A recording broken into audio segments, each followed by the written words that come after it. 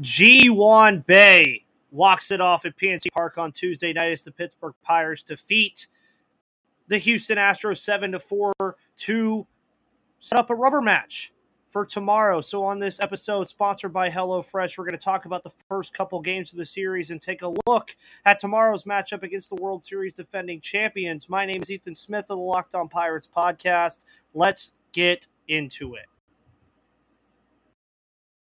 You are Locked On Pirates, your daily Pittsburgh Pirates podcast. Part of the Locked On Podcast Network, your team every day.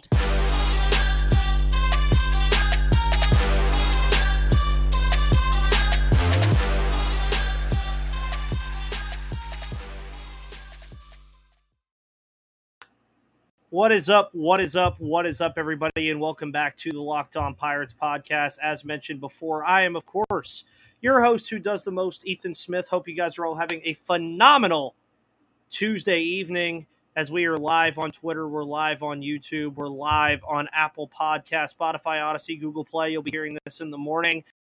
If you're listening tomorrow, you could be hearing it right now. If you're live here, we got the chat right over there after Ji-hwan sends one over the Clemente wall, and wow, everybody catch their breath because I definitely had to. Probably got a noise complaint from the neighbors after that one, but that was a game that the Pirates desperately needed. Of course, on Monday, the Astros kind of punched them in the mouth. First game without O'Neal Cruz, and the Pirates just looked lifeless. They come out in this game. Mitch Keller gives up 2 solo home runs in the first 2 innings. It looks like the Pirates are going to be working from behind again. But then Jack Sawinski all of a sudden hits one over the Clemente wall, well over the Clemente wall into the Allegheny. And Ji-man Choi would follow suit in the 6th inning. And then, of course, Ji-hwan would do the same, but not hitting it out of the ballpark. But, you know, he did enough. It all counts the same in the 7-4 victory, which also moved the Pirates to a 7-4 record on the season. And there's a lot to talk about here, so I would love you guys to come to this live stream when we do these. We do these every once in a while during the week after these games. I do work 7 to 5 in the morning, Monday through Wednesday, so it's a little bit easier for me to do these after the games rather than trying to do them super early in the morning. We have some guys here. Tasha says, I am almost as excited as the Korean broadcasters. What a game. Yeah, go to the Twitter account and you'll see the Korean broadcast and their reaction to that beautiful Ji-hwan home run. John Gorman says, man, what a win. This was an amazing win for this young team. I couldn't agree more, dude. You can't agree more with this team. I mean, there have been multiple instances this year with this Pirates team where they have already fought back from a lot of adversity. They've already fought back from deficits early on in games. We saw it against Boston when they were down 5-3 in the opener of that series. We saw it against Chicago in the last series when they were down in that game. And then we saw it here tonight. They fell down 2-0 early, but there was no panic whatsoever. There was no issues with how things were going. And Mitch Keller, I think you have to throw something out to him, man. I mean, Mitch Keller realistically did a phenomenal job here in this game. He had the 2 solo shots, as mentioned, that gave the Astros a 2-0 lead early.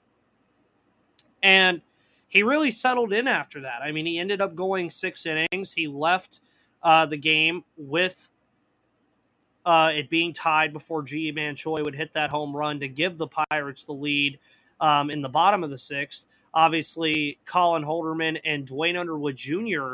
would follow in the game to keep the game scoreless. Now, David Bednar, I won't talk too much about the blown save here. He just kind of had some missed spots there that he would normally hit. He made Jose Abreu look confused in that last at-bat that he ended up having to face. And there was a lot to love about this game. And I think we're going to keep this one a little bit short. This will be more of in the game recap part of this for the playlist that you'll see on YouTube. This will be available on audio as well for everybody that's not listening. But man, the first game of this series, again, it just felt like this team really was going to lose it. It really felt like this team was just going to have no life after O'Neal Cruz went down with the injury that he had. They lose 8-2. I mean, they were out of that game almost immediately. Roansy Contreras was just not hitting his spots whatsoever in this game. But here, they fought back, man. I think that's the thing that we're seeing that's so different about this Pirates team is they fought back. They went down early again, which is something that I do hope they stop doing, by the way. And I think a lot of you guys that are in the live stream right now would also agree that I hope they stop doing is falling behind in these games because it's getting infuriating. It really is. It's getting very, very annoying to see this team fall behind in games like they have early on, but they've clawed back thus far. And now you enter a point where they're 7-4 right now. Think it with a little bit of forward thinking here. They're 7-4. They could lose tomorrow.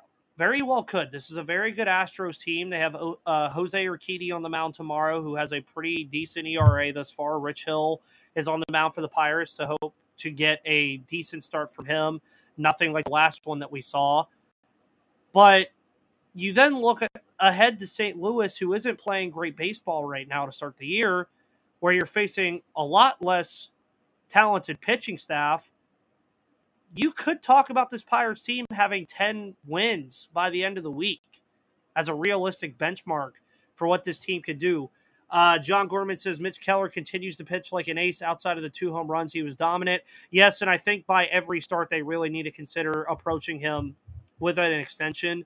I think it's something they really need to consider right now. I know the Brian Reynolds talk is the forefront, but you just really want to hope that they get something done with Mitch Keller and he doesn't price himself out of Pittsburgh. Tasha says pitching lineups really lines up really well against St. Louis, looking for a big bounce back from Roansy, and I would expect one from Roansy, Tasha. Vince Saya is one of my good friends. What's good, Ethan? Shout out to the Pirates. Yes, sir. Vince is a Dodgers fan, but he's one of the cool Dodgers fans. So we'll shout out Vince there. And I just want everybody to drop their thoughts on this. We're going to keep this one a little bit short today. Again, to talk a little bit about the game tomorrow, it's going to be an afternooner. 12:35 Eastern time, Jose Urquidy versus Rich Hill. Obviously, we don't have lineups yet with this coming out after the game. And I'm excited for this game tomorrow. I think it's a big step forward for this team to have a rubber match against a team like the Houston Astros, who obviously were the defending World Series champions entering the year, have dealt with some injuries with the injury bug already, with Lance McCullers being on the injured list, Jose Altuve being on the injured list after the injury he sustained in the World Baseball Classic, among other small injuries as well. So this isn't the Astros at full strength, but it's still a benchmark when you have a team that you're facing that still contains Christian Javier, Framber Valdez, Ryan Presley, Yordan Alvarez, Kyle Tucker, Alex Bregman, Jose Abreu, Chas McCormick, a very good lineup.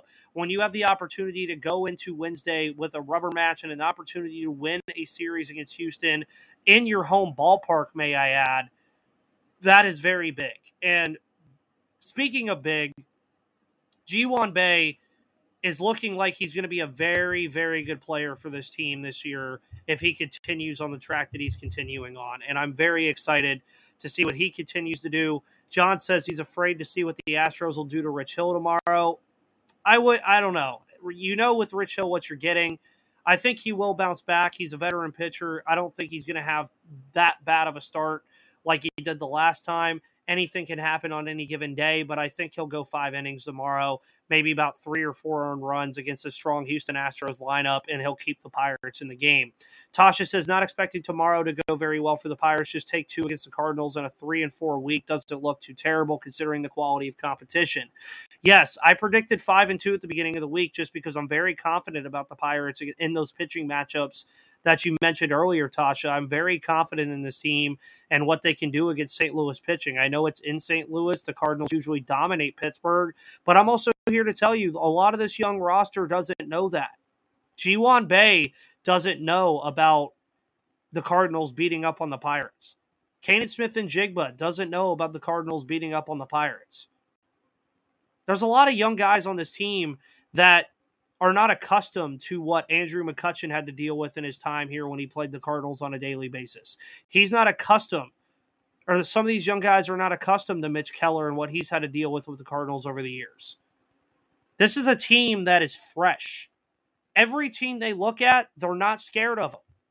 They go into these games and they play good baseball. That's what you want to see them do.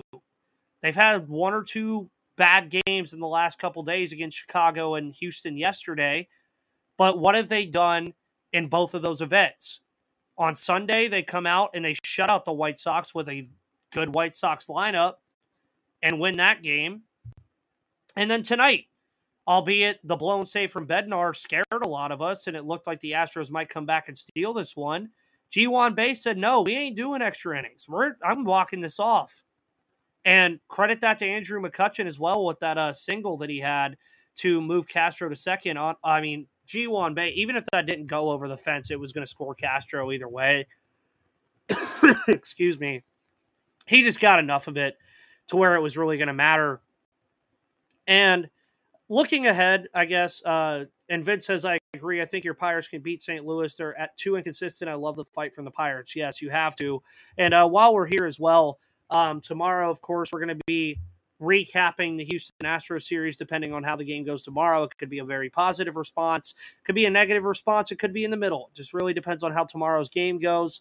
And then, of course, we'll be previewing the Cardinal series. We're going to have Craig on Thursday in the morning. We're going to have JD Halfron on in the afternoon for the Cardinal series to do a little crossover with JD. You guys we had him on last year. He's a very fun guy. Love having the in-division rival crossovers. Michael just got here. Should the Pirates be looking at alternatives for shortstop? Castro has never looked good there, including spring training. Still surprised they didn't call up Mercado instead of Matthias.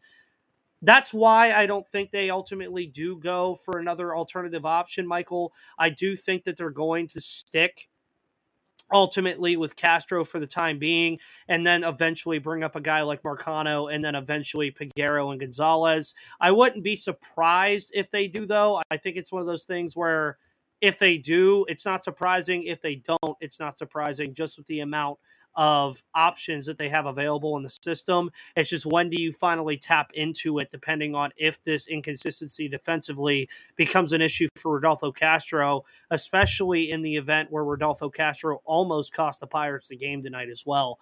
Tasha says, scary thing is I think Castro's shortstop defense is superior to Marcano's.